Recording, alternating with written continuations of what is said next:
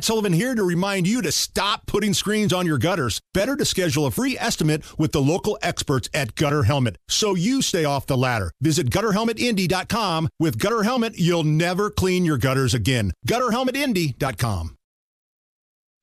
Hammer and Nigel. Can you believe these characters are weirdos? On 93 WIBC. So let's rock it! Hello, my name is Nigel. Jason Hammer is right over there. Talking a lot about crime numbers in Indy. Homicides were down last year from the year before, but it's not like it dropped in half or anything. But still like a top that. 3 of all time.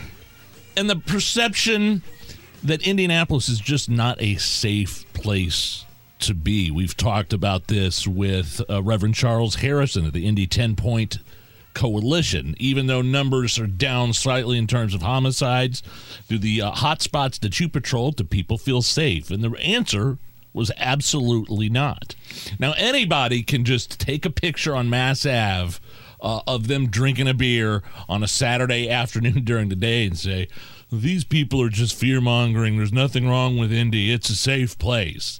And I get that. But the overall feeling, the overall sentiment, especially some of these hot spots where career violent criminals keep getting let out of jail, nobody feels safe. And I think it speaks volumes that here on Monument Circle, where our station is at, a lot of the businesses that historically back Democrat candidates and donate to Democratic candidates didn't necessarily do that this past election cycle. Some of the folks that are always blue said, we can't back Ryan Mears.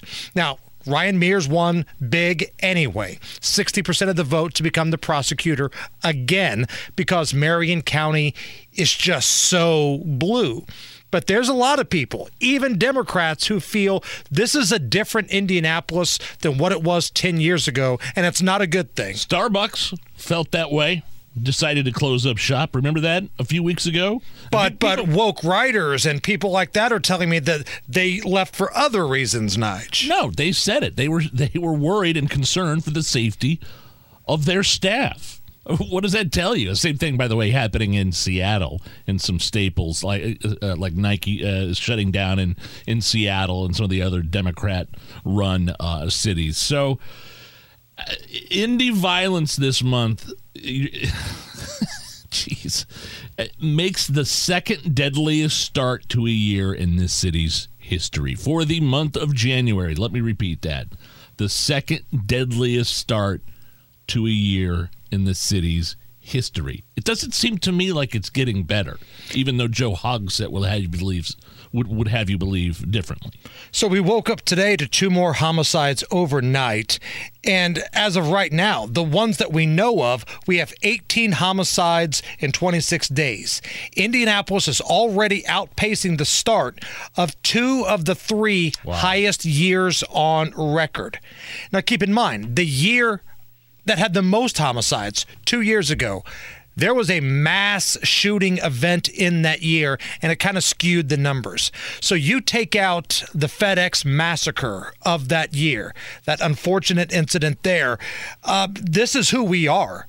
I mean, the numbers are pretty consistent over the last 3 to 5 years. This is who we are now. And we mentioned this yesterday. Instead of trying to find ways to get with the police and retain the police, things are going the other direction with the IMPD. They're losing officers left and right because the city leaders in the city, they're looking for ways to make the criminals' lives better and the officers' lives more difficult. What did Rick Snyder, the FOP, tell us that it's like the IMPD staffing has fallen below, he said the word critical level of 1,600 officers. Less than 1,600. Wow. So we're off about 275 officers. Officers are either taking early retirement, maybe being lured away to some of the donut counties. Right. Carmel just posted on Facebook, I think it was 2 days ago, they were proud to announce 3 new signings to the Carmel Police Department, and they had a bio of all the officers. They were all former IMPD officers. And I'm telling you, this isn't going to be the last time you see that. The surrounding donut counties that can give better support to these officers, maybe better pay, but certainly better community support, they're going to be stealing a lot more officers from Indy. Well, and it's not like the city isn't at least trying. I mean, they've got a recruiting campaign going on right now. They are funding the police, but the more just throwing money at it, what we said time and time again, throwing money at violent crime and this problem in the city is not going to work. And if you're an IMPD officer, you have to be so sick and tired of arresting the same people over and over again because they keep getting back out on the streets. And then you look to your city for support. You look to your prosecutor. You look to the mayor.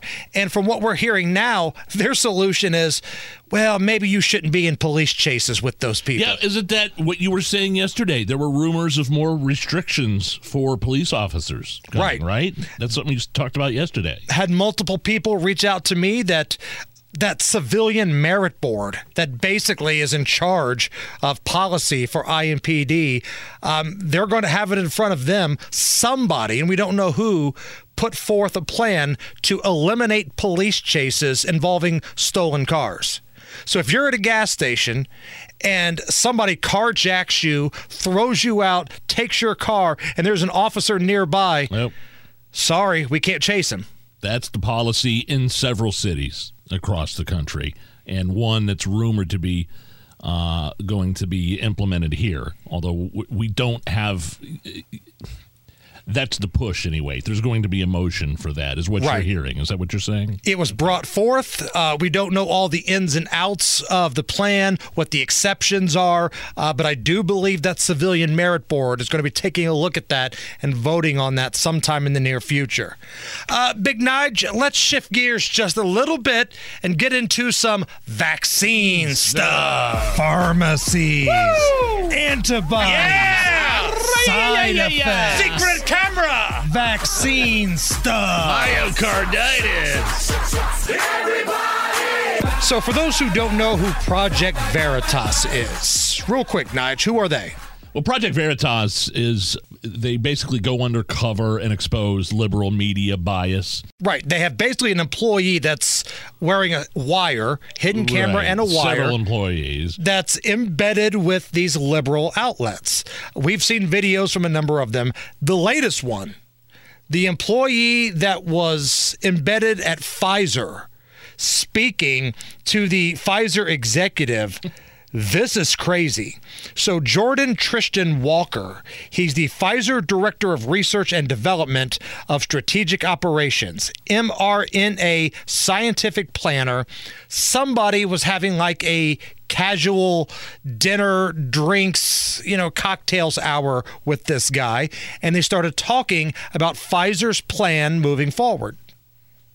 Ultimately is thinking about mutating COVID? Well, that is not what we say to the public. No, don't tell anyone that's going. You probably shouldn't tell anyone. You probably shouldn't tell anyone. We're exploring, no, you know how the virus keeps mutating? Yeah. Well, one of the things we're exploring is, why don't we just mutate it ourselves so we could create undeveloped develop new vaccines, right? So we have to do that. If we're going to do that, though, there's a risk of, as you could imagine, no one wants to be having a pharma company mutating viruses. It be, very controlled to make sure that this virus that you mutate doesn't create something that, goes everywhere. Something crazy. Correct. It's the way that the virus started in Wuhan. To be honest, it makes no sense if this virus popped out of nowhere.